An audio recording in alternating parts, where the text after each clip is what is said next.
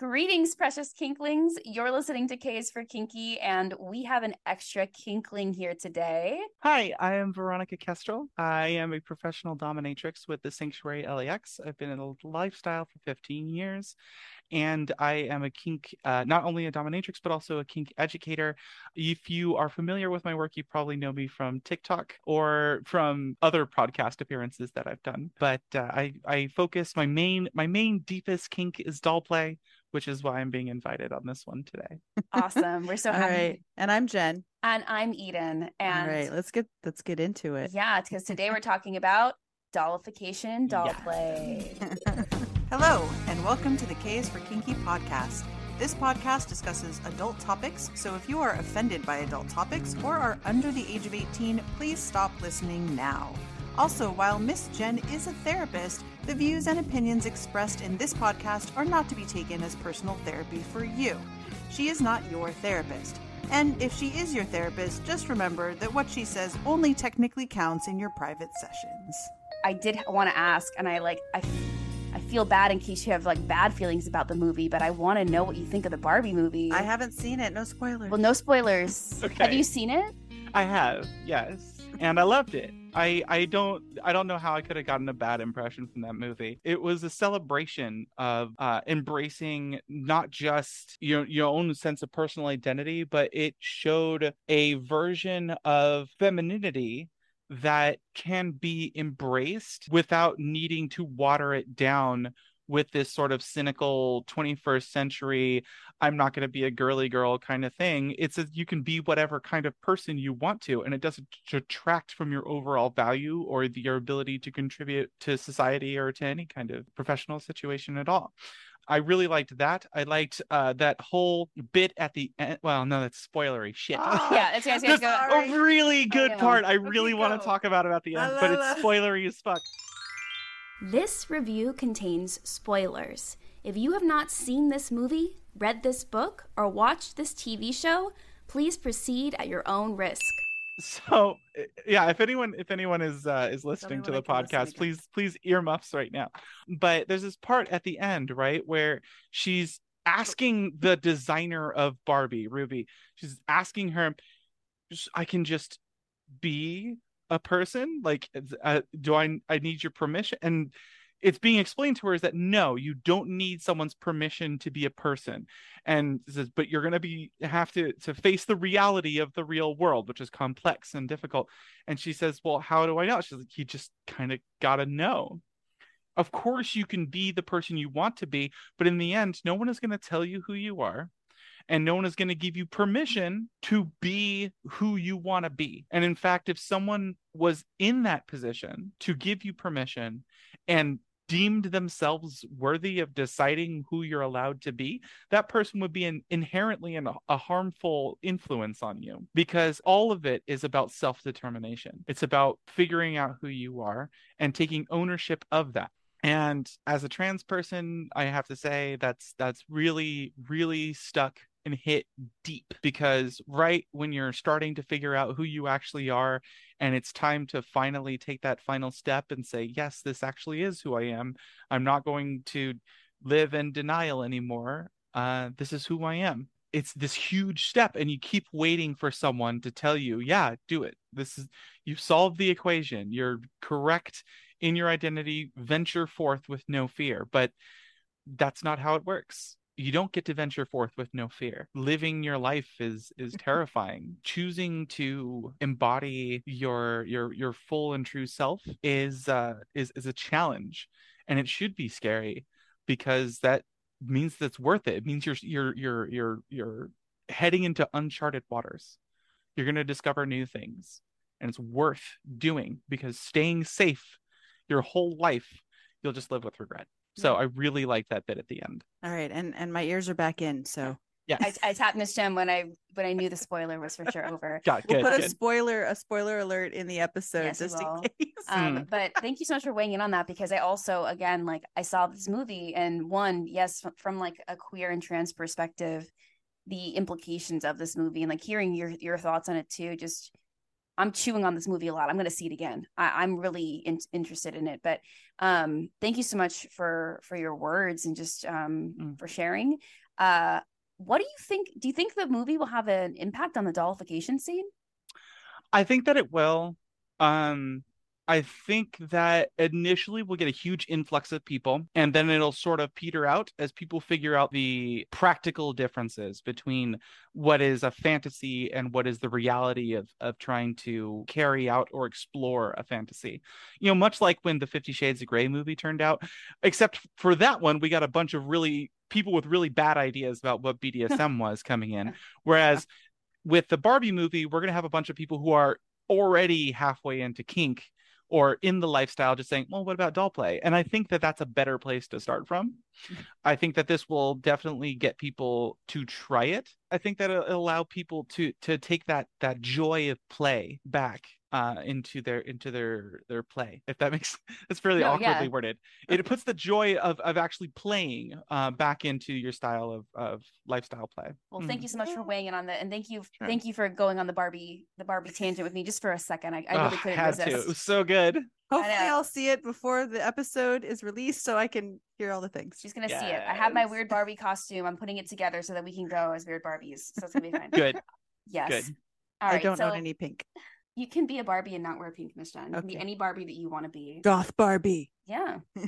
All right. So there was a vampire Barbie. Ooh. Wait, was there? Not in the movie, but there was a vampire Barbie. Oh, I'll look that up. Well, note to self, definitely look that up. Maybe we'll include the link to the vampire Barbie. All right. So I'm going to go ahead and ask the most obvious question in case there are any listeners who have no idea what this episode is about.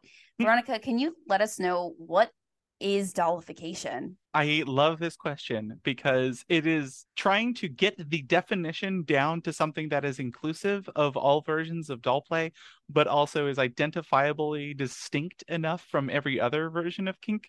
Was a multi-year process of me trying to really distill this down to its essence. My best operating theory up to this point has been doll play is the intersection between objectification and customization roleplay. I love that. That is the strictest rule that is as narrow as you can make it without excluding some forms of doll play. So the only two things that got to be there are the subject, the submissive being turned into an object, and is that object being customized by the person who is the dominant in the situation. That is as narrow as you can get. I love that. Without getting into subgenres of dolls. But could we get into some subgenres? Like, yeah.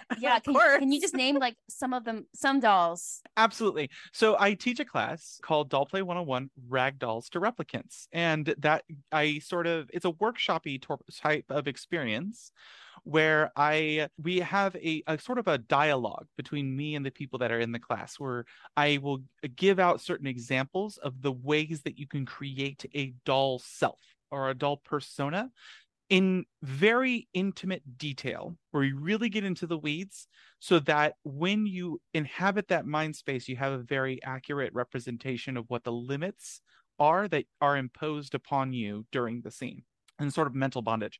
So a lot of those limits are going to be determined by the kind of doll you are. So if we go rag doll, right? For example, you're a cloth doll that's just filled with soft stuffing. You don't have any kind of superstructure. There's no endoskeleton, no exoskeleton. You are not a firm, rigid thing that is posable. You just flop. And you have no mobility, and you have no ability to control yourself. You're just this heap of rags in the vague shape of a human. That's me in this heat. Yeah, well, trust me, I'm a different kind of a doll when I'm in heat. Bump. So yeah, that's a rag doll. That's your very basic.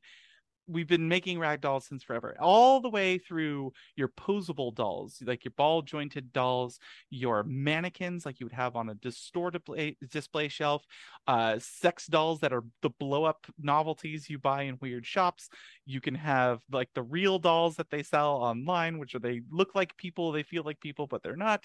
Or you can go all the way up to robots. You can be a fully automated fantasy girlfriend, or you could be a replicant. Maybe you don't even know that you're an object. Maybe you don't even know that you're a doll. And the questions of what makes a person can get brought into play in a very Blade Runner style kink play style. So it depends on what you want the themes and the feel of the design to be, because we've gotten into all different genres of fantasy with this, from this very childlike ragdoll, we're going to do a tea party because the dominant's actually going to be a little in this scene, and we're going to do a tea party together, and I'm going to be her favorite toy that she also kind of smacks around a bit. Or we can do something that's in like the horror genre, where I'm going to be a haunted ball jointed doll, or a haunted life-size doll like Chucky, and take out of the house, and maybe the doll will be the dominant in the scene. There's so many different ways that you can work it. So yeah, lots and lots of different types of dolls. This is so exciting. And I want to say really fast, I've taken Veronika Kestrel's class. What was it called again? Ragdolls to Replicants. It is mind-blowingly awesome. One of my favorite classes I've taken over the 5.5 years I've been in the scene, hands down, like top 10 classes I've taken. So I highly recommend, if you guys see this on being advertised and you have a chance to take her class, take the class. It's really fun. I was going to retire it after I taught it recently at 910 WeHo. I taught a hybrid class online and in person. And this was only a couple of months after doing DomCon. I taught it at DomCon. And we did a hybrid online and in-person event at 910. And I was going to retire it because I want to do a 201 class. But all the people and the people that staff at 910 and the people at the sanctuary were saying, no, don't retire it. You got to keep going with it. We need more people to get in on this fetish before we put that one away. Yeah, I mean, it's very exciting. Like, I had no idea that I could be into doll play. Took the class and went, this is potentially super awesome, super hot, and super dynamic. Yes. What first got you into dollification? How did you find this fetish? Oh God, it was a long time ago. Like a lot of young trans people, when I was younger, I was mostly just like a cross-dresser because I was still experimenting with my gender. And I had gotten to the point where I knew that I wanted to expand what it is that I could do, but I didn't know how. And I was into cosplay, and I was able to do a little bit there. And I was into Rocky Horror Picture Show, so I would do it all the time there. Oh yeah, that's a lot of kids get started there for sure. And so I was into these things, and so I had little outlets to go. Like when I was at a convention, I could cosplay. I once did Bridget from Guilty Gear, and for any fans of the Guilty Gear series in the audience, you'll know how ironic it was that I thought that I could get away with cosplaying a feminine character that's still a man before I was still in denial, because spoiler alert for everyone who doesn't know, Bridget actually turns out to be a transgender woman in the most recent game. But I cosplayed. I did cosplay, and I did the Rocky Horror, and I got decently good for the standards that I had for being presentable at the time. But I found myself being limited in what it is that I was capable of, and just I could never make it look just right, and I never had the opportunity to show it to anyone. And so I thought about ways that I could seek out someone to teach me more, right? And so there's a lot of people online that are looking to pounce on people like that are desperate for different ways to experiment with your gender. Like, there are whole sites set up to sell women's clothing that is at the size for a person who's assigned male at birth at like a 4 times markup. Like, there's all kinds of people who are like, oh, I'll teach you, and we're gonna charge you all kinds of money for this, and they'll just prey upon you. And even the ones that don't charge you through the nose are usually focused on like sissy play, which if you know anything about me and my body of work, you know that I'm not a huge fan of. So when I'm trying to find for other alternatives, I thought, what other kinds of avenues exist? And so I started consuming fiction at an insane just level. I would go on to artist page. Like, an artist that I found was Heart Gear on DeviantArt. It was this comic artist who ended up being a trans woman. who wrote series about going into the closet and her own wardrobe would attack her and like force her and turn her into a girl, and sort of treat her like a dress-up doll. And then later wrote another story where they were called in for a job interview, but it was in this warehouse filled with various like masks and things, and that person ended up getting like tackled and forced and turned into a doll and made to perform in all these weird sort of vignettes that are just brought out of fetish oriented mind of the author.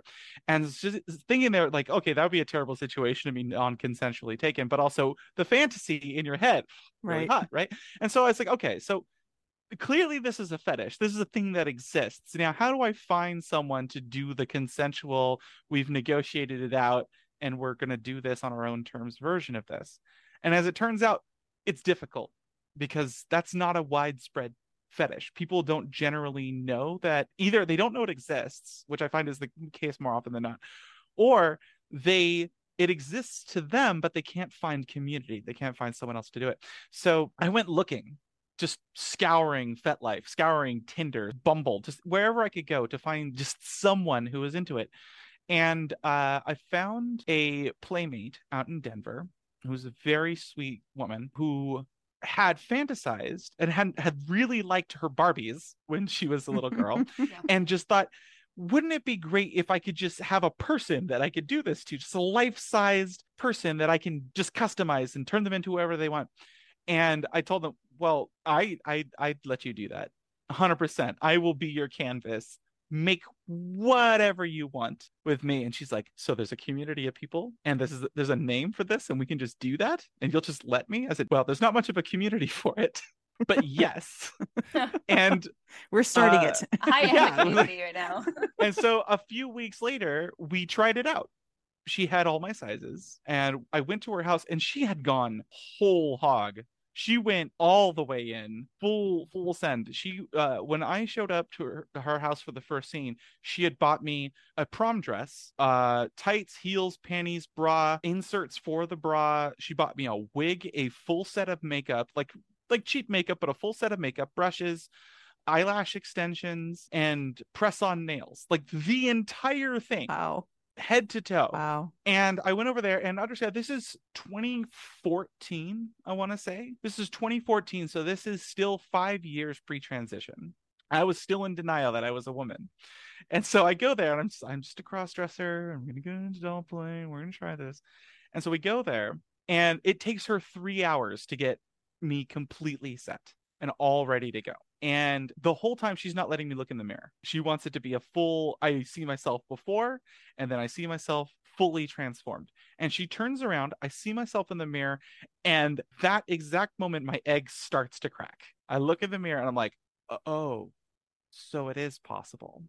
And I realized at that point that sometimes you gotta let someone else show you what they think about you is beautiful, like aesthetically, because anyone will tell you you're a beautiful person, everything inside, they'll recognize it, and we need those people in our lives to recognize what's inside. But sometimes for someone to actually take the care and say, here's the things about you I think are beautiful, let's highlight these things about you, let me show you my vision of you. And she did, and I can safely say that it changed my life, and I was hooked. Since then, it has been my main thing. Before that day, my main thing was just impact. I loved impact receiving. I loved impact giving.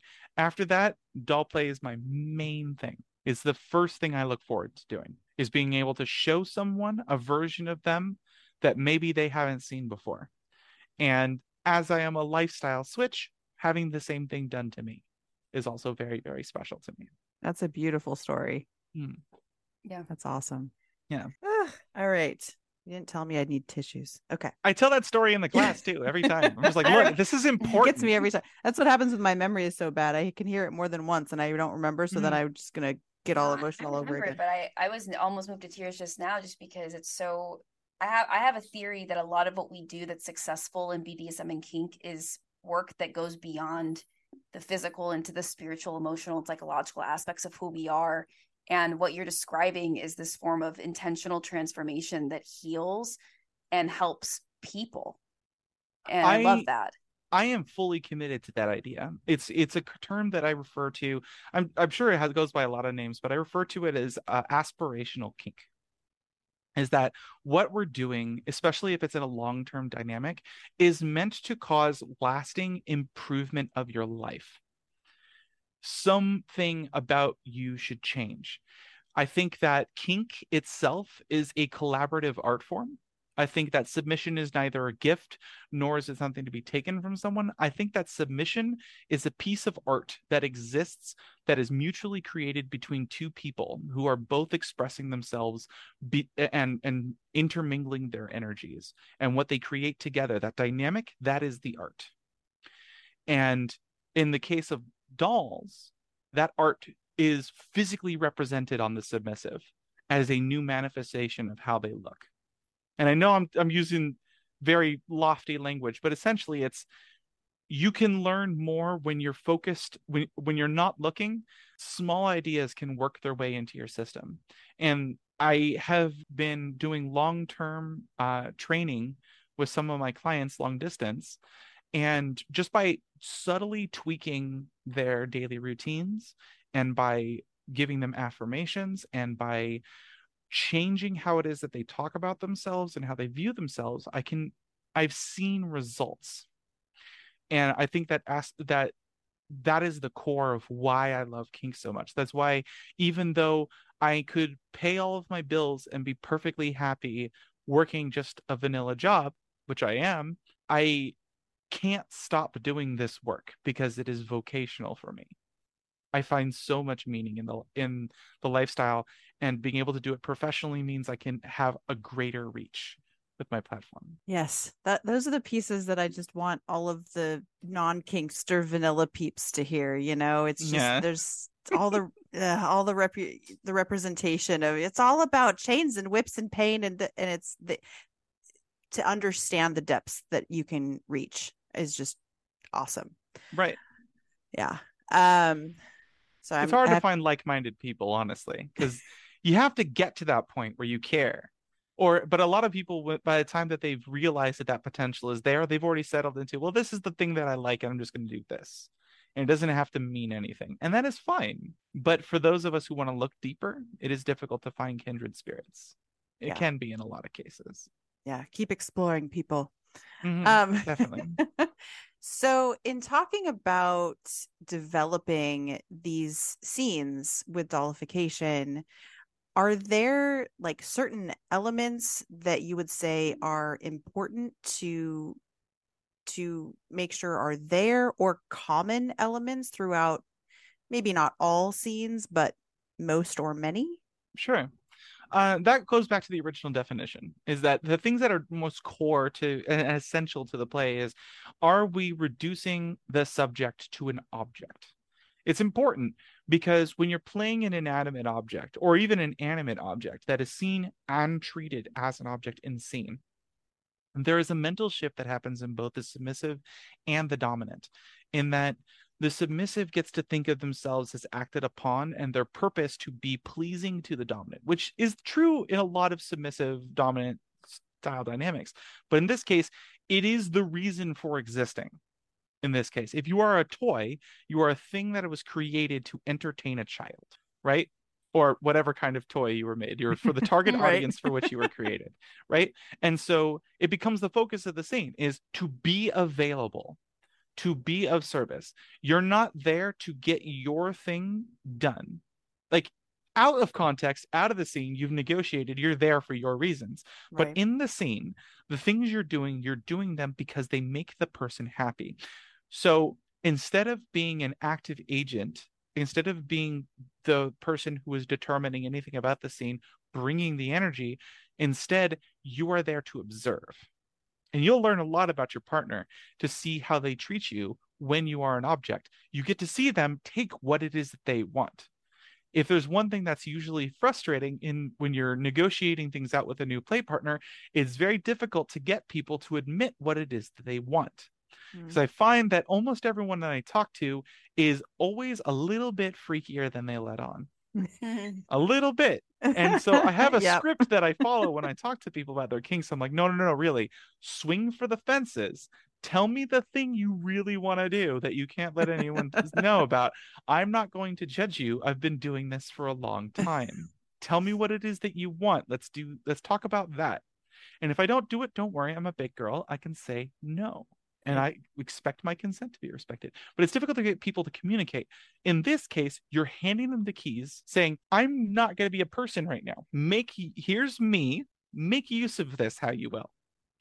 And that element, that of being objectified and being literally for another, is essential to doll play, is that you are there to be acted upon. The other part is customization, is show me a version of me that is most pleasing to you. When I go out on a dates with either my fiance or any other partner, we are poly as hell. I love it when I just ask my partner, so is there anything in particular you'd like me to wear? That is me dangling a line like, please give me instructions. Tell me how to tantalize you. I want to know. I'm not going to judge you for your tastes. Tell me what is going to make you foam at the mouth wanting me. That's what I want to know. But they're always, dress whatever you want. I don't want to dress how I want. I want to dress what you want to see. God damn it. Because my kink is you being turned on by looking at me. So when I just give them the keys and say, hey, this is your job now, customize me. Tell me how to look. I can do the work if you can't. But tell me how I'm supposed to look in order to be your dream girl. That's a very different vibe. It puts the control completely in their pocket. It's like, here, the keys to your fantasy. I will be the canvas upon which you can project your fantasies. I want to see them. Show me. That is why doll play is so alluring. And so I would say those are the two most essential parts of it. As far as common things, I'd say it kind of sorts into two camps. You have the inanimate, where you really are completely not an agent. You are to be acted upon. If placed in an awkward position, you'll fall over, or you're posed and you're just not moving and you're sort of dissociating because you're just removing the control of yourself and handing yourself completely over, trusting that the other person is going to position you correctly and do the things that they need to do. And if they mess up, sometimes that's fun too. All the way over to your animate, where you're going to be moving, but it's always got to fall into uncanny valley, where your movements are stiff and robotic and limited in their scope, right? If you saw the Barbie movie, this is not a spoiler. It's like the first 5 seconds of the movie. Yeah, it's When there you go, la la la. When she steps out of her shoes and her heels still don't touch the floor, that's what I mean. Your movement, your body's ability to move is restricted. And so that slight difference that shows you that even if you look like a person, there's just something a little bit off. That uncanny valley effect like that is very effective in driving the point home that this is not quite a person you're dealing with, at least contained within the scene. I'm completely off script now because I'm processing all of this and I'm thinking, and I have this question that's coming up for me, or like something that I want to hear you speak to, Veronika, but it's not what I planned. But okay, I was thinking about how you were talking about the point being objectification, and also how submissives often have certain headspaces that already overlap with some of doll play. And then I've been thinking a lot lately in general, maybe it's because I saw the Barbie movie, or I don't know what's going on for me, but I was thinking about the fact that every time we look at a person, at least until we get to know them, we objectify them. Yeah. And so we do walk through life always being objects. And in many respects, even if you know a person as best as you can, to a degree, we can only know them so well. There is a sense of the object of the person. And so I'm wondering, in a way, if doll play is like being able to really exert agency and control over something that happens to us and that we do to others constantly, because our bodies and our physical vessels, they are objects. We are just occupying them. Yeah. I mean, it really, I mean, that's meta as hell. But, like, you are removing the personification from the person. Like, you're reducing them down to their parts, what it is that they present themselves as. And that's a big deal, because even in a mental state, that can be true. And there's another thing that I talk about all the time when I teach in the class. For example, so much of how any of us present ourselves is subject to the way others perceive us, right? You only wear colors and patterns that match in a way that would be appealing so that people don't give you weird looks when you walk out the door. Even if you want to wear something, let's say like you want to wear something super cutesy, but it's also like a little too cutesy that you think, oh, maybe I'm a little too old to wear this. And so you tone it down a little bit. That's not for you. You're not doing that because you don't want to do that. You're doing that because you don't want other people to think that you're weird. Every single aspect of the way that you present yourself to the world is at least slightly curated by the fact that people are going to react to it in one way or another. And that gets ingrained. It starts on the surface, but it gets deep, deep under your skin. And I'm telling you this because as a transgender person, there was so much about me when I was being raised that I didn't feel like I had a sense of agency in determining my own path in life in general. I thought, yeah, I'd be happier as a girl, but doesn't everyone think that? That's a normal thing to think, right? Very trans thought. That's very wrong. People do not all think that. But I thought that. And I thought, okay, so what I want is wrong. And I wanted to do cool things with life, right? I wanted to be an actor and I wanted to do fun shit. But I was raised in a very conservative family. It was like, no, the only things worth doing are science and technology and like engineering and mathematics, STEM, right? Like those are the only jobs worth having. Very, very immigrant attitude, which is my family is second generation American. So we had a very immigrant attitude where you work for a living, you do not perform for a living. And so I thought all the things that I want, the things that I want to do are wrong. And anything that I wanted to do, if I was ever going to be able to do them, I'd have to justify them. I'd have to explain why this is important, why this would better me as a person. It was never done merely for the enjoyment of things. And so I thought all the things that I want, those are things that I get if I work hard and I do the right thing.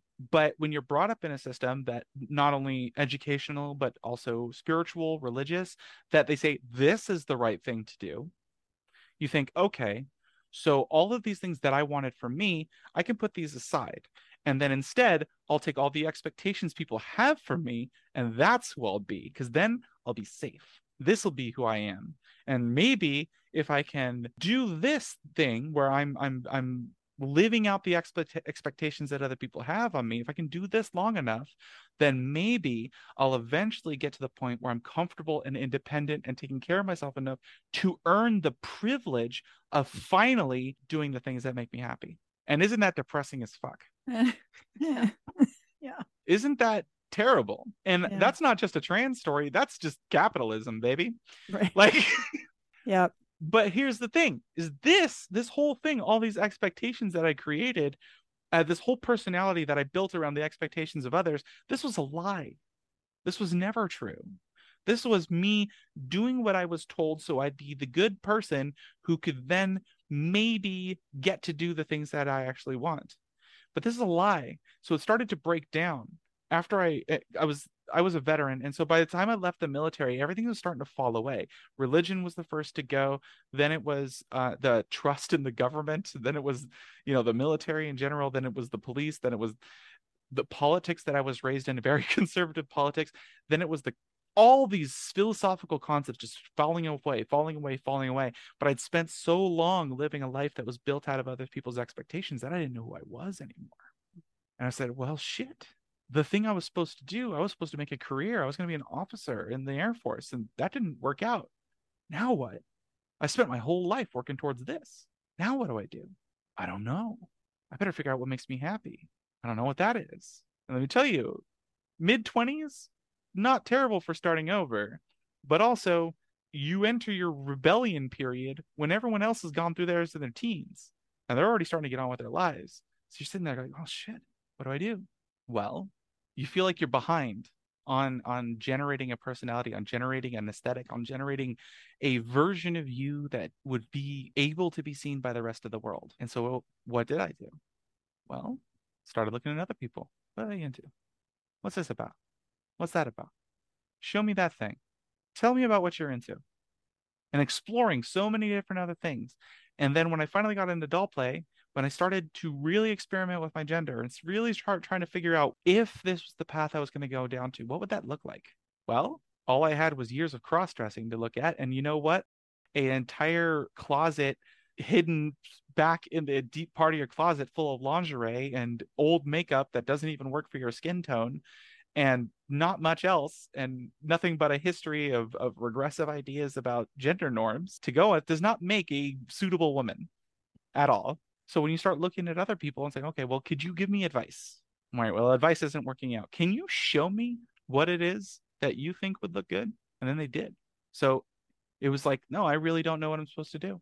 Here, I'll be your canvas. Turn me into something new. Make me in the object. I will gladly let myself be the object of your creation.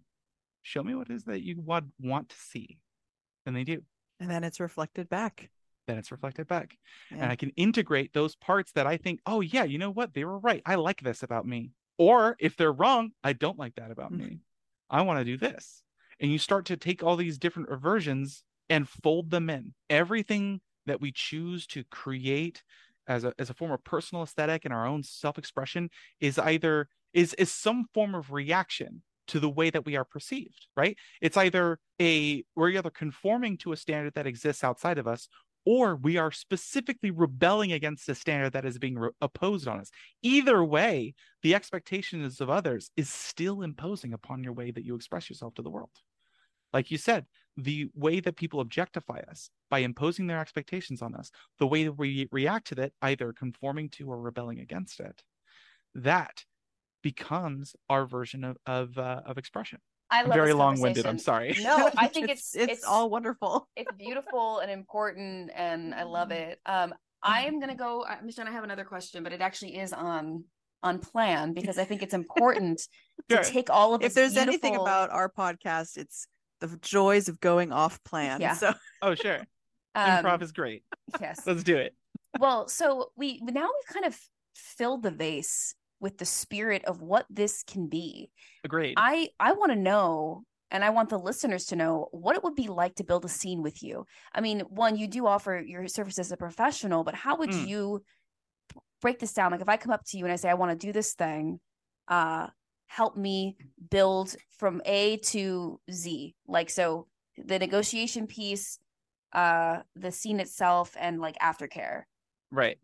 So let's do the money is no object version of this. Let's say we're going to build our Barbie's dream scene. So if we do this, I'm going to say, we want to start planning. I want you to contact me at least 2 weeks in advance, at least, because we need to start working out what your doll self is. So I'm going to sit you down as I do in my class and say, okay, so let's work out, what does doll play mean to you? And what does it mean for you to be a doll? I'll usually get them into a meditative state. I'll have them close their eyes, take a few deep breaths, and just settle and ground and get themselves into a creative mindset. And then once they're there and they're vibing, I say, okay, picture yourself as a doll.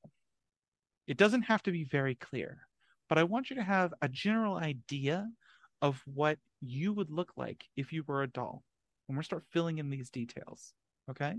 So let's start with, what does their skin feel like? Your outer coating or shell or skin, is it soft? Is it hard? Firm? Is it plastic? Does it feel hollow? What is it like to touch it? Is it rough, smooth, textured? What is it made out of? How does the light interact with it? What is it like when it's wet? What is it like when it's hot? Really get a feel for what it is made out of feels like. And once you have an idea of what it would be like to touch it, now imagine that is what coated your entire body. What does it feel like to exist being made out of such a substance? How would that change the way that you experience the world?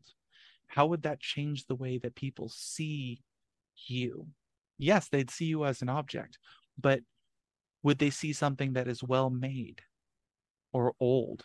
Would they perceive you as fragile or tough? Would it elicit an idea of fun or care? What is the emotion that you think people would look at you and have? So keep that in mind. Now that we've got the outside built and the emotion of what people want to feel when they're looking at you, now on the inside, do you have anything supporting your body, like a skeleton? Or are you just made of hard plastic? You don't have to have a skeleton, but what is it that provides you your shape? Is it just very fill packed with stuffing? So you're kind of a stuffy. What is it that gives you structure? And how does that interact with the rest of your body? Does it wear it like a suit, or is the whole thing integrated? If you're a replicant, if you're really advanced, you have a skeleton. You're just like any other person, but you were made. If you're just an advanced android, maybe you have a titanium endoskeleton. Maybe you look like a regular person, but you weigh 500 pounds because you're made out of metal and carbon fiber, and you've got weaponry built into your arms. Who knows? It could be anything. Okay. So what is it you're made out of? What gives you shape? Okay. And then if there needs to be, is there filling or stuffing? Are you just hollow, filled with air? Or is there like padding? Or is there muscle? Is there water? Is it air? Are you just a blow up? What is it that provides the shape? Now that you have the structure and you have the thing that contains it, what provides it the shape? So then at this point, you've now got a form, right? At the very least, we have the doll and what it is made out of. Now we can get into the interesting parts. Can your doll move? Not, can it move on its own? Can it be moved? Is it rigid, or can it be positioned? Does it hold its position when it is posed? Does it have a limited range of motion? If it can be moved, how must it be moved? Is it remote control? Is it animatronic? Is it hydraulic? Is it electric? What gives it its mobility? Now, can it move on its own? If so, how? Again, motors, gears, clockworks, magic, possession, demonic entities? What is it that gives your doll its ability to move? Is it aware of its environment around it? Does it know that it's being played with? If yes, how does it feel about being played with? Does it see itself as a doll and love being played with and see that as fun? Is it resentful? Does it seem like it's like a being kept as a pet in a sort of a degrading way? Is it want to rebel against its owners, like a slave revolt? Like, what is it? How does it perceive the relationship of being an object that is played with or used? Okay. Is it a spirit that's haunting an object and wants to get free and do its own thing, but it's being kept because it's a little stuffed bear or something and can't? What is it that it does? What are the limitations here? How does it perceive it? Can it see? If so, is it because of magic or is it because of cameras? Can it hear? Same question. Can it talk? Now I have talking Tina in my head. Can it talk? Because sometimes it can make a noise. Sometimes that noise is just a squeak, right? Little squeaky toy. Or it could be that it's got a button that you push and it says one phrase, because it's got come from the Build-A-Bear workshop, and it has one phrase on the button and you click it and it says that one thing, and that's it. Is it like Buzz Lightyear where it's got 3 buttons and it'll say a couple of canned phrases and random variables and you hit it and it can say those lines? If so, how do you communicate with the world around you using just those 3 phrases? Is it able to say whatever it wants, but there are limitations? Will someone need to wind a crank or pull a pull string to allow you to talk for a certain amount of time? Is there a limit to how many words you can say, how many seconds you can speak for? The more granular you get into the limitations, into the details, the more immersive the headspace is going to be. Because keeping all of these rules in mind is going to allow you to completely get into the character. The more that you stipulate on, the more realistic the experience becomes. You don't have to have a ton of restrictions, but at least know why things are the way they are. Have an explanation. Understand yourself as a doll completely and make sure that your partner who is controlling you or designing you also knows that. So at this point, you have a doll, depending on your answers, infinite combinations, infinite versions of what a doll could be, right? From mobile to immobile, sentient, non-sentient, whatever it is. So we've now created this whole doll self, right? Okay, so now last, what do they wear? How is it they come across? And if you want me to design it, then I need to know that. And what's your budget for clothing? Yeah. because I would love to take you shopping. Or if I have your sizes, go shopping for you and present the clothes on the day of the scene and be like, this is what you're wearing, my doll, for this scene. And I'll have you bring your makeup, I'll bring the clothing, and we'll build you. So once we've designed that whole doll self, then the typical negotiations, right? MATHS.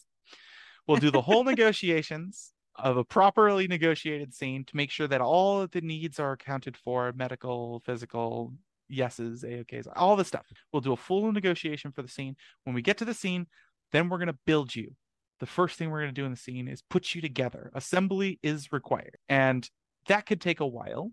That could be the whole scene for some people. But once we're done with that, then we're going to play in a manner that is appropriate to the type of doll that we've created. If you are a toy, like a posable ball jointed doll or a baby doll, we'll probably do a tea party. If you're a marionette, I'll put ropes on your wrists and your legs and we'll hang it from the suspension rigs and I'll make you do a dance. If we have a sex doll, then you're coming to the wrong person. I can't do those things. It's a professional scene and I don't do that. All right. If you are a plushie, then I will try and adopt like a little persona and we'll cuddle and I'll squish you and I'll call you Mr. Bear or whatever it takes. And I'll design that and I'll play with you in a way that is according to that. I'll bring some toys and we'll do a whole play date. If you're a replicant, then I'll act like I'm the evil CEO of a business that is creating these people that don't know that they're not people, or maybe they are, because what is people? Because that's my favorite what Blade one is about. Right? Favorite one. Aiden just got really excited. That's my favorite one. I'm also thinking a lot about Westworld. Yes. Yeah. Westworld is such a huge influence on my later play. Because, create fantasy scenarios and let yourself be acted upon. Just, if you want to talk about the essence of being objectified, but being on the verge of human existence, if you haven't watched Westworld, go watch it. Fuck's sake. Yeah. If you watch Westworld and you think, it'd be kind of cool to be a host, that would be a hell of a thing, even though it's horrifying. If you're like, man, what a fantasy, you're probably into doll play. Sorry, bordering on definitely into doll play. For sure. For sure. After my success on TikTok, I had fans clamoring for a Discord server, so I created one that's called Kestrel Industries, where we play a shadowy corporation that turns people into dolls. And it's all very light and off the cuff, but essentially it's the aesthetic. And so anyone associated with the server, anyone who's a fan of the channel, can make a Kestrel Industries model doll. And there's very few rules to this, but it's always we do not violate consent even in fantasy. It's always very important because I don't want it to stray into that kind of thing that can get problematic super fast. Even in fiction, with a community creative project, I want to make sure that we're staying consistent with our ethics. The motto of the company is that our products are made with the finest materials, which means that any doll that is put out is a high value asset. There is no such thing as junk. Kestrel Industries doesn't create junk. So when we make a doll, it's the best doll because you are made of the best materials. So I get people come over like, I don't like my body, like how. Doesn't matter. Someone out there is a client looking for you and they will pay top dollar. You are the best doll on the market for your demographic. So let's get in, let's make you. You're going to be top of the line. And that's all we make. That's awesome. That's the basic idea of Kestrel Industries, is that how do we turn anyone who comes to us into the best product on the market? And it's fake capitalism, which is the only good capitalism. And it's this sort of sinister corporation that's also just kind of silly. You're just over here like building people's self-esteem and helping them out, but you call it a sinister organization. You're like this evil industry where I take people and make them feel good about themselves. Multifaceted. It's the fantasy. The fantasy is, oh no, I'm being turned into a doll. But the reality is, you're awesome, and we're turning you into something even more awesome.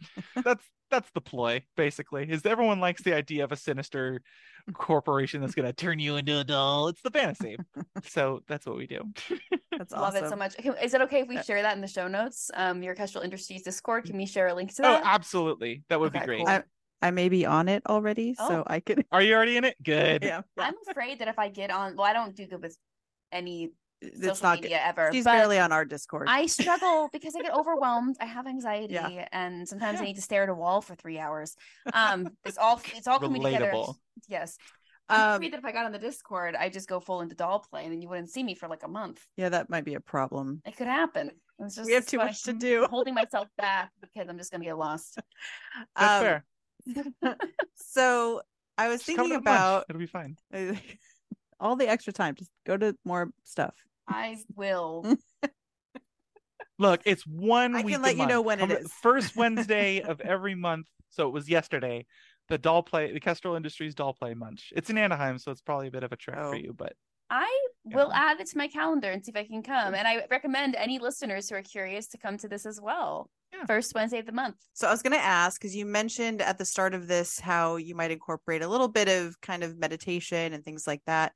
Mm-hmm. Besides, the dollification itself and the natural role play aspect, are there other types of kinks and play that tend to fit in with dollification? Yeah, it's always tempting at this juncture to mention hypnosis. A lot of people love to do immersive hypnosis. In my own experience, however, I found a lot of hypno communities, especially ones that are based online, to be kind of predatory and really toxic.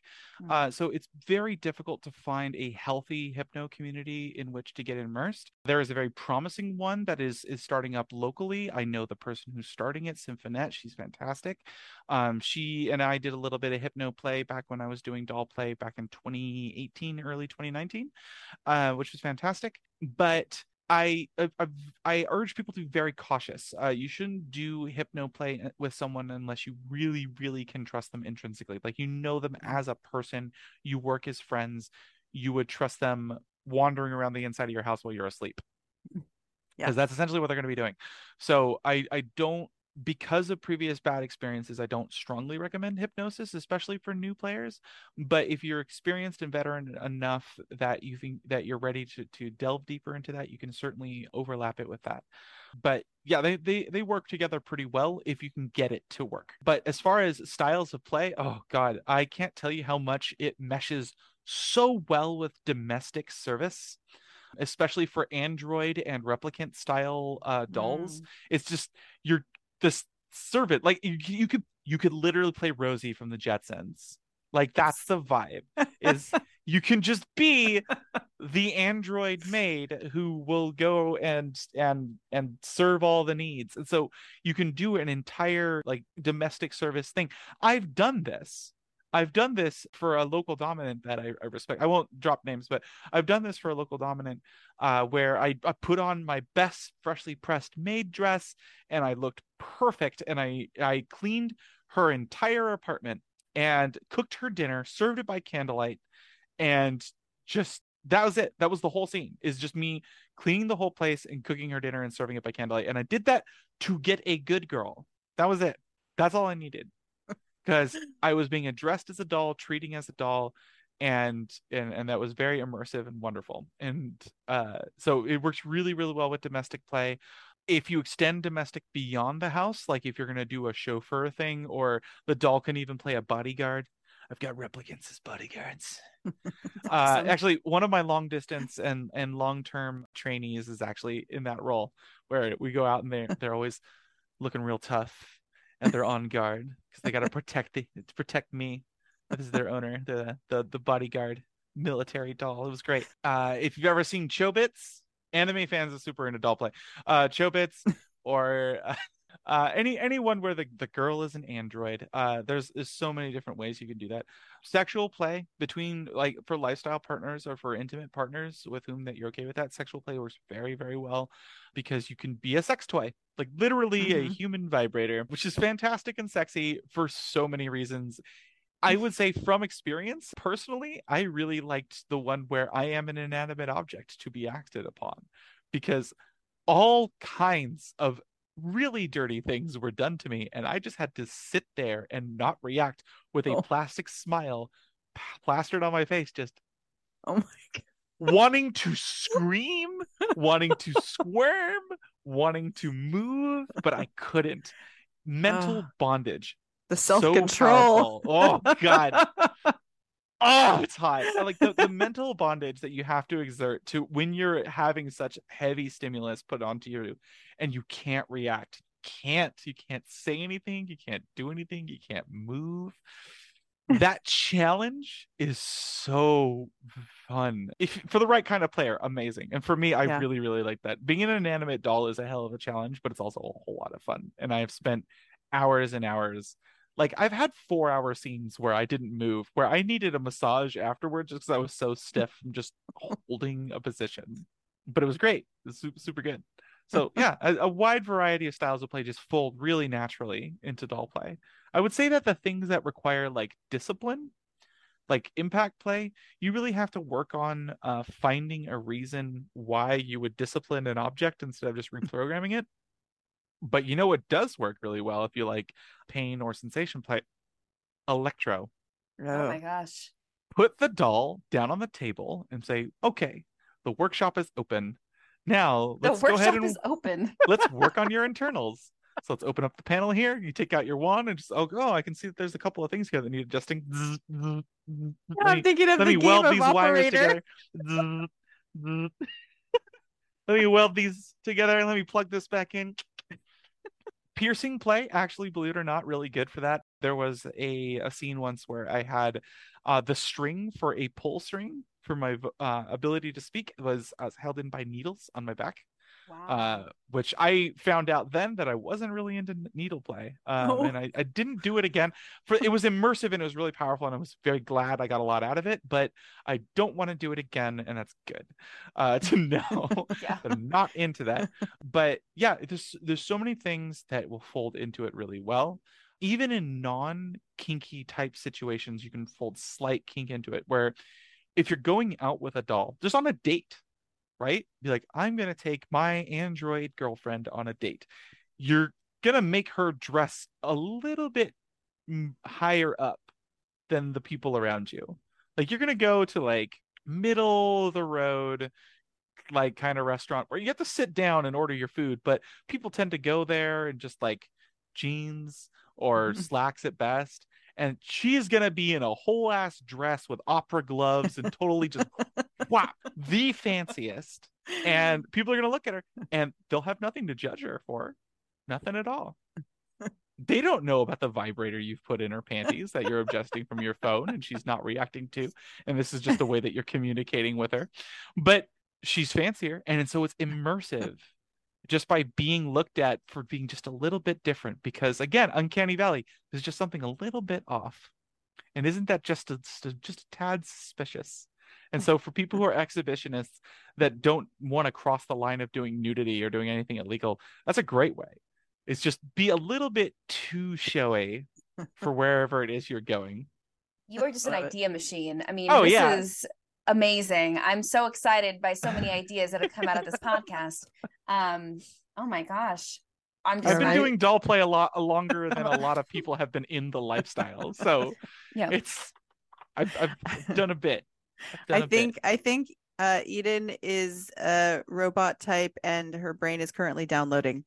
Wonderful. I like the replicant idea. Buffering. Thank you. I do feel often as if our bodies are really just really intelligently designed machines. Mm-hmm. And so to me, role playing as a replicant is basically just role playing as yourself, but with more limitations. Right. Like, it's just fascinating to me. Mm-hmm. But yeah, anyways, it's not the first time.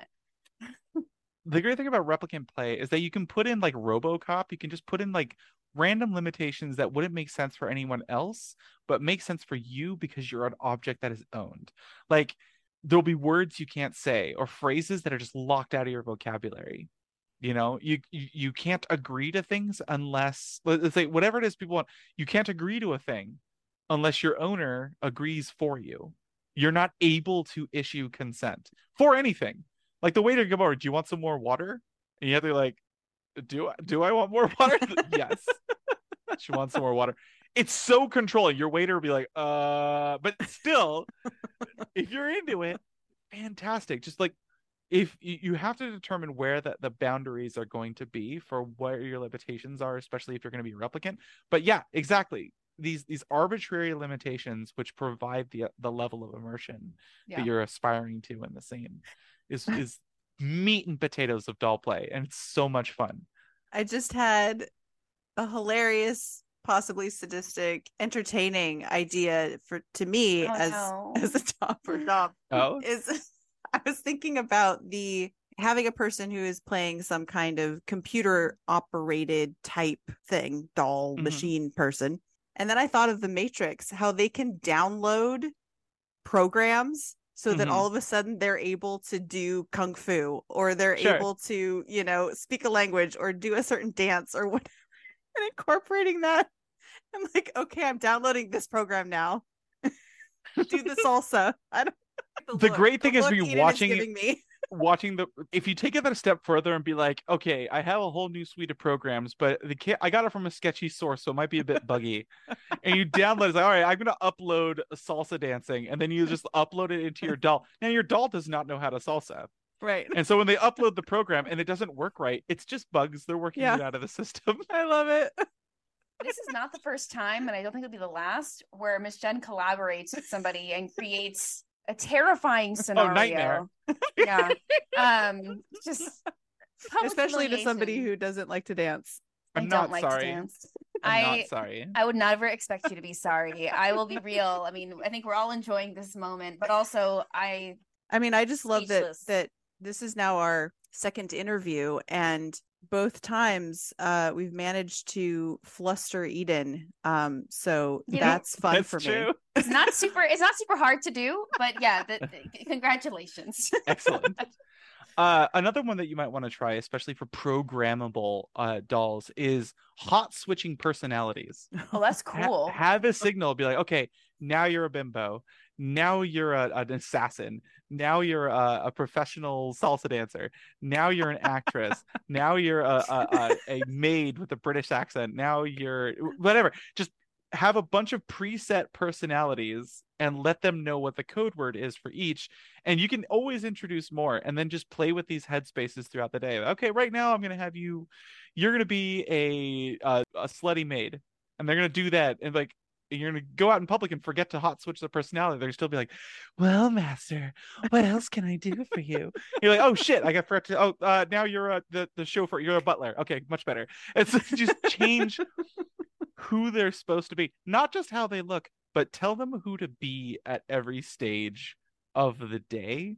So you can do these long extended scenes where they can act totally normal in public, but even acting normal would be a form of control. A slutty maid with an accent like you're from Brooklyn. Oh God. I'm just imagining ways to subvert and like kind of brat a little bit in this. I'm imagining saying like butler, but like I'm a butler who has like a dark past, and like I just killed someone. You just create like a whole backstory. Yeah, I have like a crazy backstory, but I'm still a butler. But like, look, this all really works when you have a creative mind like that. Bring that all to the table. Negotiate everything out in public, out beforehand. But creative minds thrive with doll play because the possibilities are literally endless. All of kink can be folded into doll play. If you're seeing this, you can recognize this as true. It's just a thing that you can put into any kink scenario to add a little extra flavor. So doll play can contain every other form of expression within kink, dominant and submissive. I love that. I feel we should end on that. We were actually gonna ask you. Well, we're gonna ask you if you had anything like any last words about things you want people to take away, but I feel like you just did it. Yeah. You just gave those words. Well, we can still give you a chance to say, is there anything else that you would want listeners to take away from this conversation? Don't hold back in your experimentation. Like, this is a chance for you to create something new. And so if you always stay within your safe little bubble, you are going to keep having the same kinds of scenes. And that might be great. And that might be a lot of fun. And you might get a lot out of that. But by trying new things, by experimenting, doll play is an excuse to experiment. And you should take that opportunity, because then you'll find and discover new things. And you'll learn things not only about yourself, but about your partner that'll bring you closer together. I have discovered new things and fantasies and new ways of expression that are very dear to me that I only know because I did them in doll play. And same thing for my partner. My partner, who is also a trans, Yesterday, they were feeling kind of down and we were doing the doll play munch. So I'm like, you know what? I'm going to do your makeup. And we're going to put you in a dress. And it turned their entire day around because Nice. it's not how they don't normally go hyper femme. But I was like, look, I'm just going to do this. Are you down? She's like, well, I'm always down to be your doll. I said, okay. So use doll play as an excuse to step out of your comfort zone. Art should be about exploration. So explore, please. And then come back and tell us about it. Yes. Love it. This is the fun plugging portion of the Yes. podcast. Is there anything we talked about? Your Discord, we're going to link to that. Yeah. And your munch, of course. Please let me know let us know if there's a link or someplace where people can stay on top of when those are happening. Anything else would you like to plug that you're doing? Yeah, so if you're not already, you should please follow me on TikTok at SwitchVero. And everywhere else, I am Veronika Kestrel at Veronika spelled with a K, Veronika, Kestrel like the bird, Kestrel. Basically everywhere else. I'm on Threads. It's still called Twitter. I don't care. I will stop calling it Twitter when Elon starts dead naming his kid. I am on Night Flirt, OnlyFans, Instagram, wherever you want to follow. But especially follow me on FetLife at Veronika Kestrel, because there you will see the monthly posting for my munch. It is at Radiant Brewery in Anaheim from 7 to 10. There's always a food truck and there's great drinks there, and good company. And we do actually talk about doll play at the doll play munch. And so we're hoping to build this community of local kinksters. So if you are local to Southern California, please come be part of this growing community while it's still small, and you can say that you were there when we started. That sounds like a great way for somebody to get started as well, is just meeting other people that are into this and a part of the community. So that's awesome. It's way easier to get people to do this kind of scene if they're already into it, and if you're not like having to pitch it to them for the first time. Although I do find I have pretty good luck getting people into this kink. That's probably why I keep teaching the class. Well, and I do already follow you on TikTok.